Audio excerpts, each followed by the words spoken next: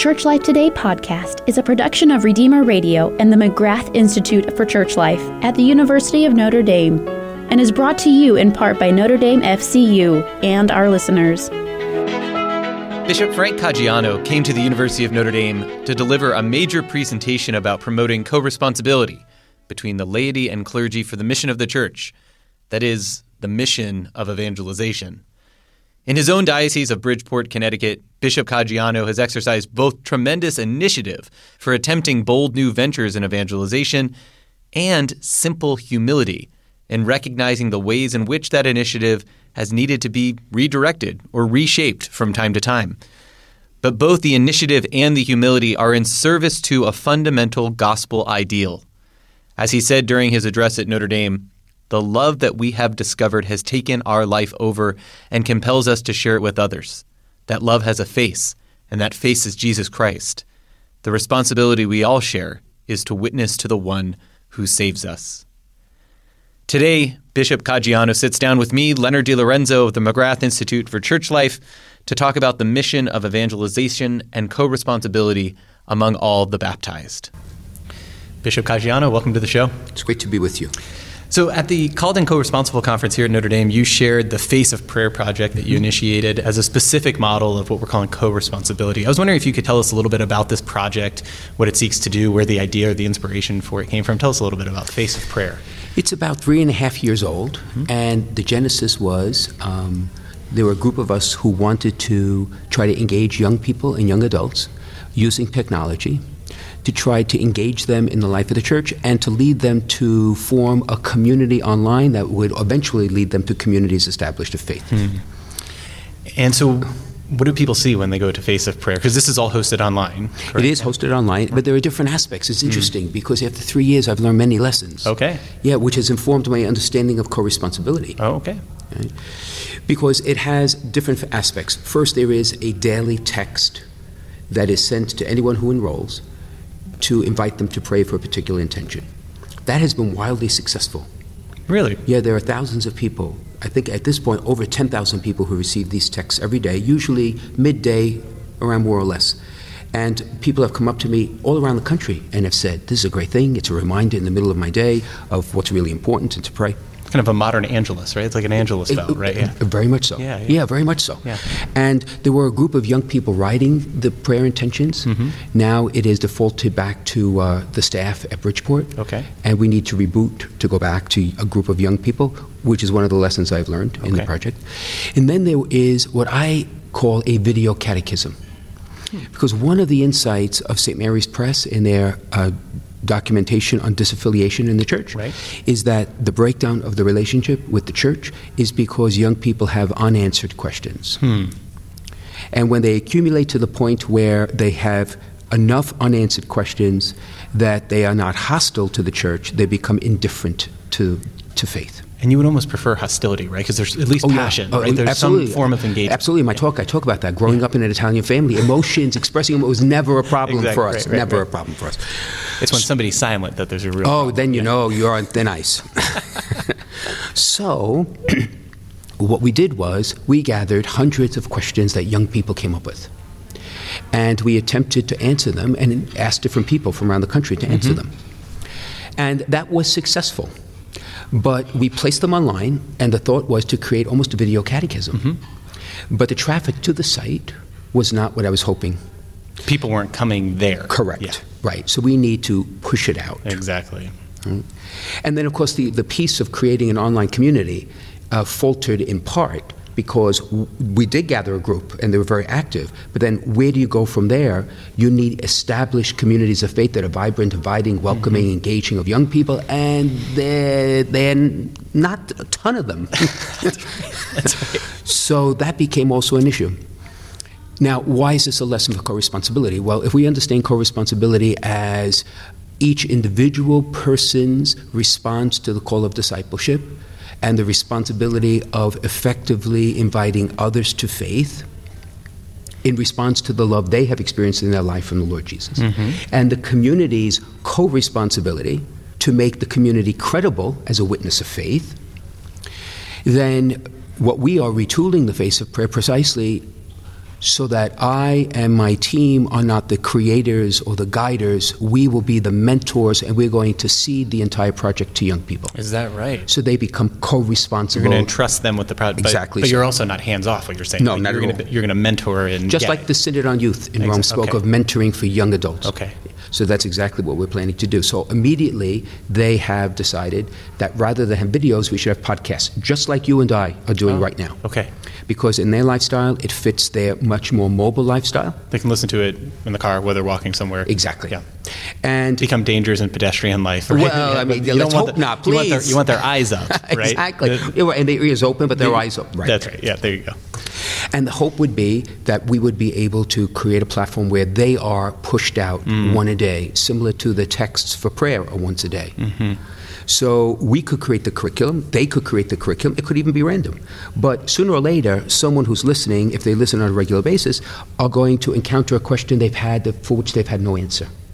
They may not have even known they had the question in that Correct. way, right? Yeah. Correct. Yeah. Correct. And one last piece, if I may. Yeah, please. What we have done, and even here at the Institute, there have been some great experts answering the questions. Most of us are much older. What they are asking is young people to answer the very questions, young adults, because the best evangelizers of young people are young people.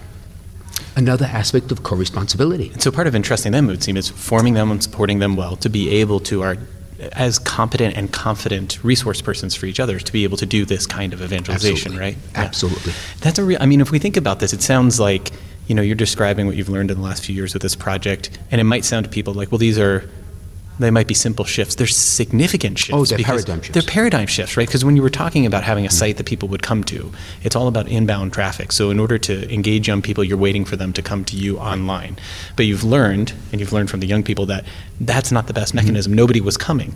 What really works is going to them. Correct. The pushing out, as you said, with the prayer. Which is the impulse of evangelization to begin with. But see, but the interesting thing is, for someone to truly be co-responsible, there has to be a vesting in the project.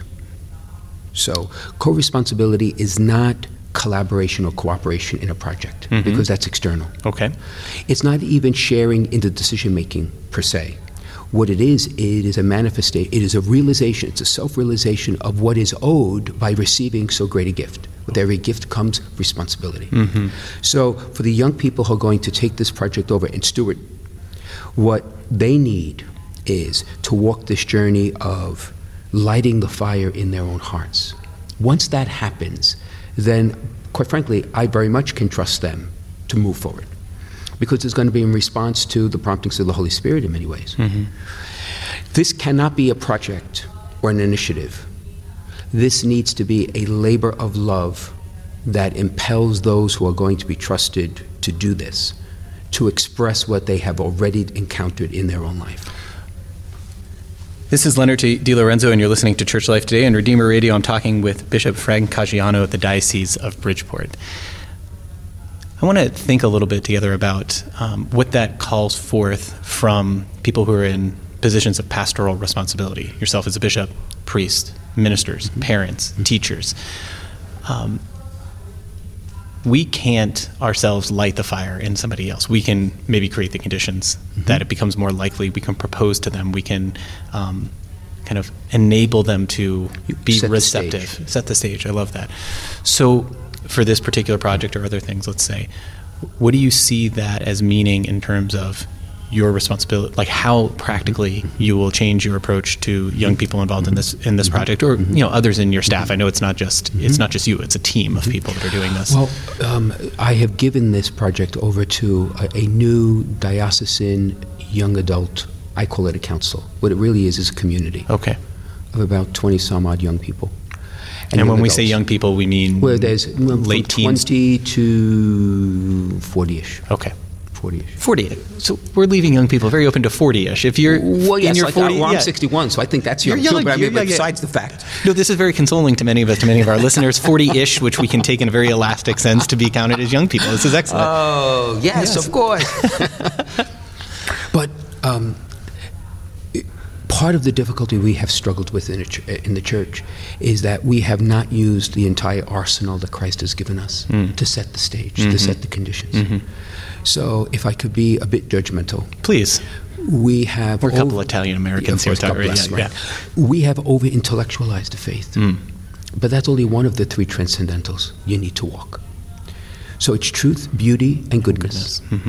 And therefore, part of the formational experience for young adults is to offer them the full menu.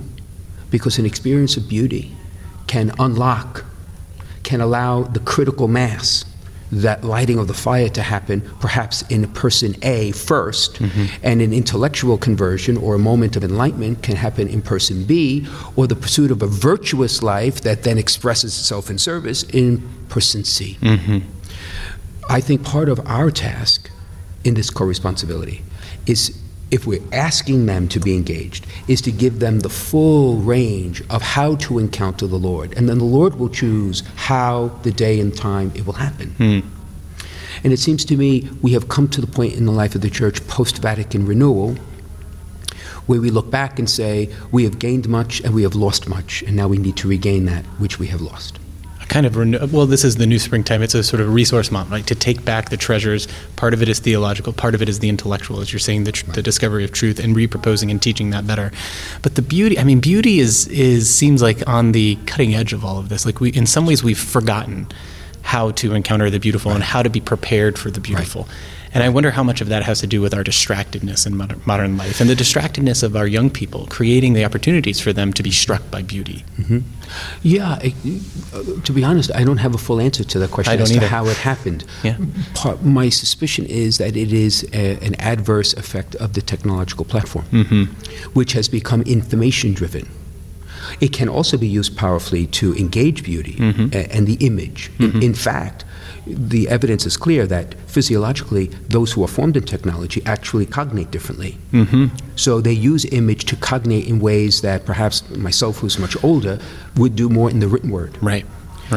So if that's the premise, then we can take this challenge or even this deficit and reverse it fairly quickly if we unlock all of the tradition of the church, including its music and its art and its literature and its architecture. And pilgrimage. And prayer, because I actually have always held that prayer and the celebration of the liturgy is as much an act of beauty as it is an act of the intellect.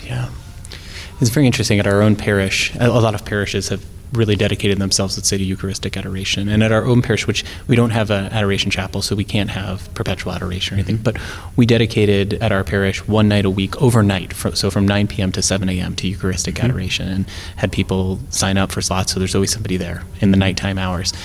And part of the experience for the people there, as we've heard back, is it's the encounter with silence and the simplicity of the church, and we'll speak about it in terms of the beauty of it, without being able to explain what it was. But we know, those of us who are there, it's an encounter with our Lord, who's silently and beautifully there. He's the beautiful one.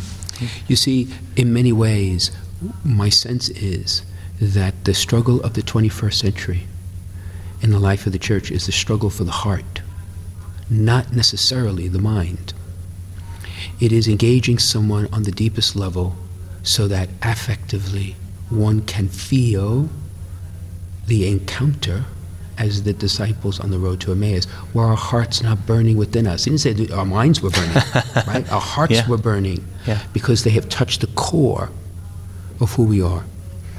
So beauty is the path least traveled in the 21st century, and in my estimation is the one we need to bring forward the most. That image of the disciples on the road to Emmaus seems so apt to what you were talking about for even going back to this project, The Face of Prayer, and entrusting it to young people, that it's not, they're just collaborating on it and it's a project we're working on, but it's really a labor of love. They have the passion for it, and then it really will take off.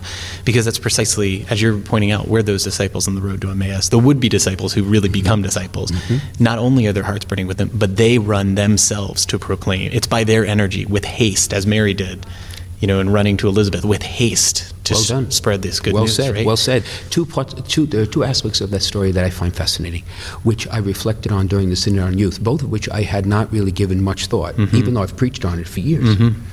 The first is the seminal insight that Jesus, not only did he listen to the disciples, but he actually listened walking with them in the wrong direction. I mean, they're going away from Jerusalem. But now think about that for a second. Disoriented. The Lord, the Master, the Creator of all things, is walking in the wrong direction. But he knows it's the wrong direction. But he's accompanying with patience because he knows they will change direction. That's now, how many pastoral leaders are willing to walk in the wrong direction for a season to allow them to find the fire to turn around? And the second insight is, once they did, he trusted them. She disappeared. She's gone. Yeah. So he trusted them. He didn't in walk them back. No. He didn't walk them back. He trusted them to run back. Exactly. Exactly. Two interesting insights. Unfortunately, the first part you said have now challenged me to think about my parenting, right? Like to walk with my children in the wrong direction. Does the yogurt belong there? No, it doesn't. But I'll walk with you to throw the yogurt on the floor, and I'll try to. No. No, I know what you're saying. I know what you're saying. That is a fascinating realization, and I had never thought of it that way myself. I'm so grateful for that. Thanks for that. So he not only, I mean, because we know that he walks with them, but to really put it in those terms, to think about the humility of our God, to walk in the wrong direction with it, not just to walk with us, but knowingly to go in the wrong direction so as to reach their heart. To allow them the opportunity to have the fire lit. Then when the fire lit, he fed it, broke bread, right? Word of God, right? His word. And then the rest was history. Yeah. And what I always wonder now, since the synod, is what did they actually accomplish in the great nexus that forms Christian life? Because we are all interrelated, and we're all standing on someone else's shoulders. I wondered to myself, what is it that they accomplished that could have actually fed the fact that you and I are sitting here right now? This is Leonard DiLorenzo, and you're listening to Church Life Today on Redeemer Radio. I'm talking with Bishop Frank Caggiano of the Diocese of Bridgeport. One thing they affected for sure is they themselves were invested, right? Absolutely. So that this is the only way in which the gospel has ever been passed on. Absolutely. Is by the personal investment of those who carry the message. It's not just a message they give over. It's something that they suffer for. It's something they have skin in the game, so to speak. Absolutely. So that would seem like that's part of what's passed on. It's not just the message, but it's also the manner of proclaiming it. And so that brings me back again to what you were talking about in the beginning of entrusting young people, mentoring young people, and then entrusting them with the mission. It's part of that mentoring, it seems, is actually showing them, I who am mentoring you, am invested in this. If I may put it this way. Please. The concept of co-responsibility does not mean that I entrust to you as a young person this task. No, I help you discover that which you are already responsible by baptism. You don't need my permission per se. What you will need is my guidance and my support. I will accompany you so that you can do it effectively. But you're obligated to do it by baptism. Right. Everybody is. That's the responsibility part. And the community is obligated together, each in our own state of life, to become credible again in the world. Yeah.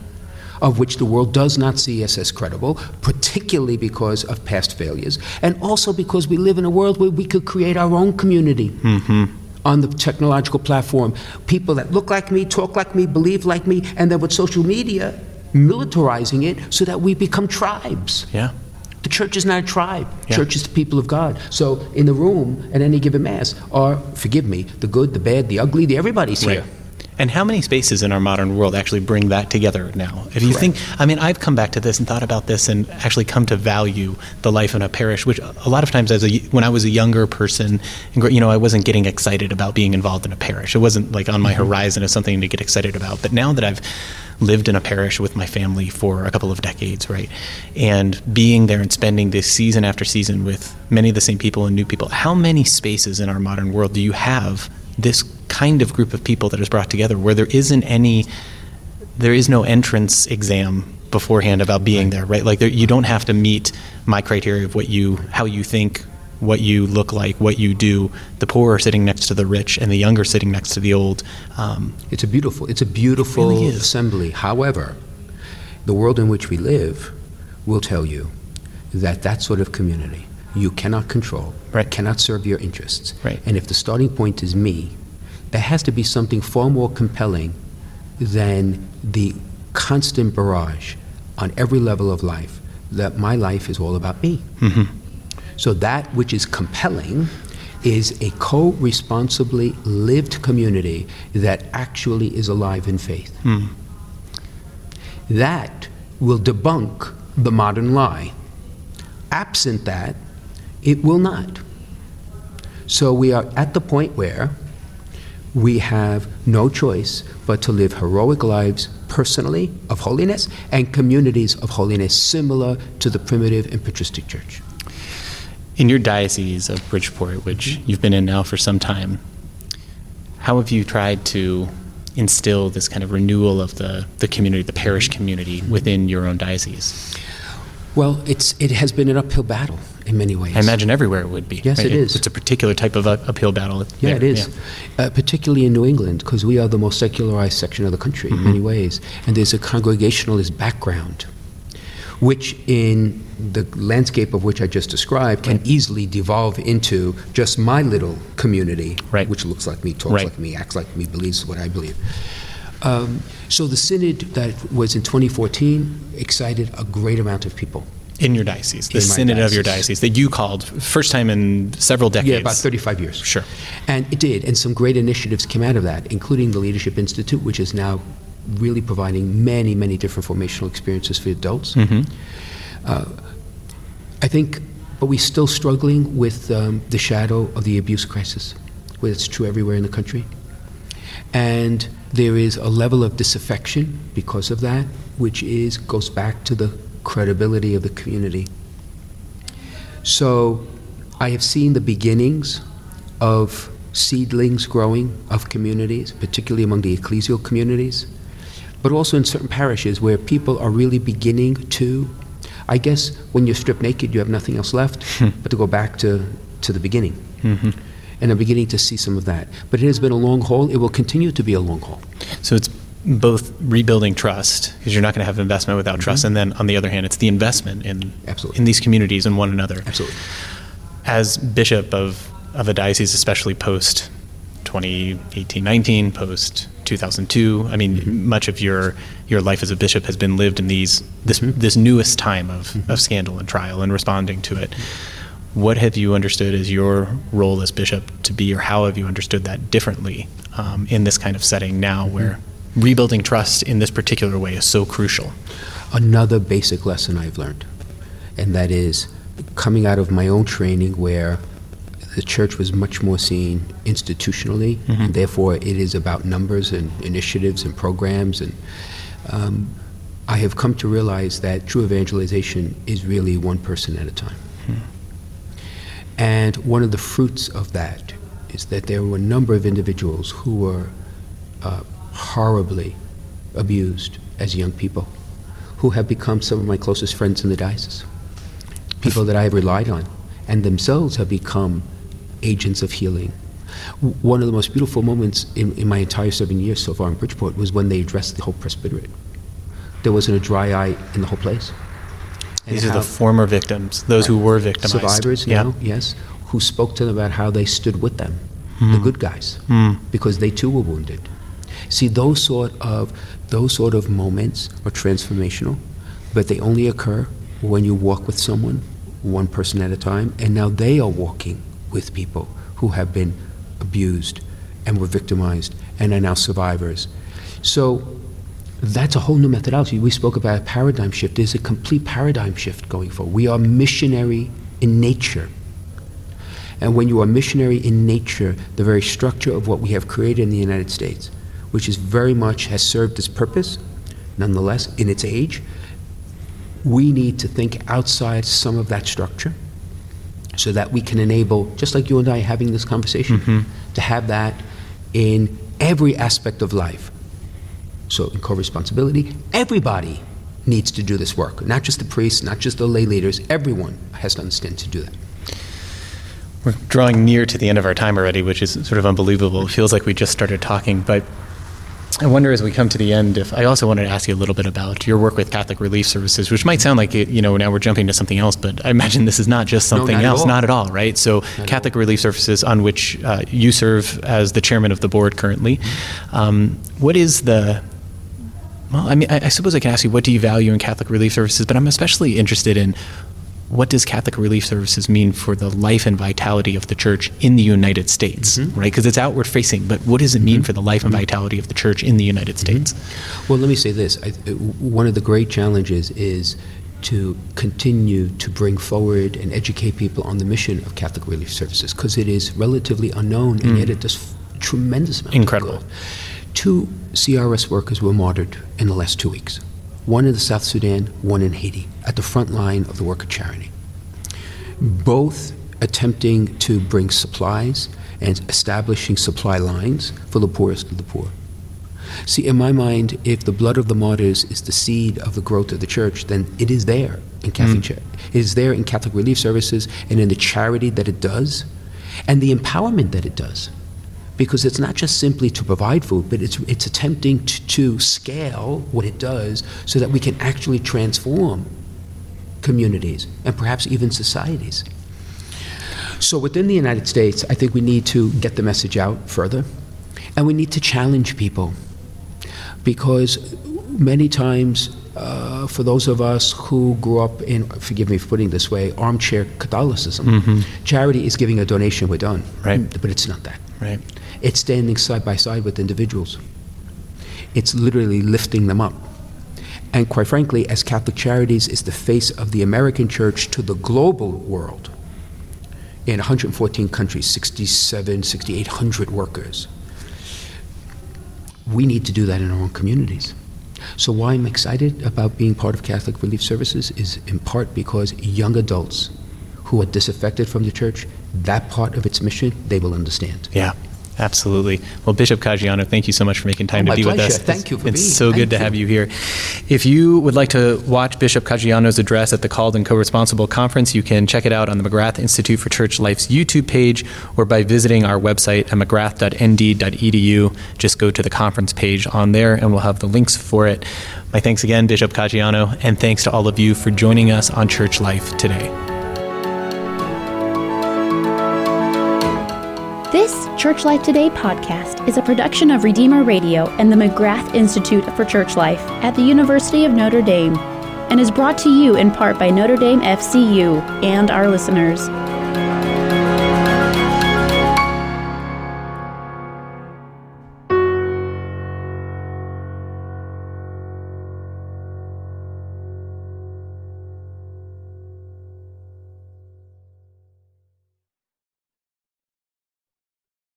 Does debt have you down?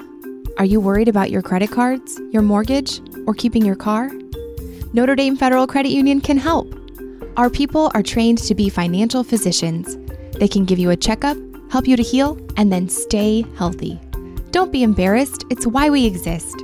When your body is sick, you go to see a doctor. When your finances are sick, you go to see the friendly folks at Notre Dame Federal Credit Union. You already share our values. Why not share in our benefits?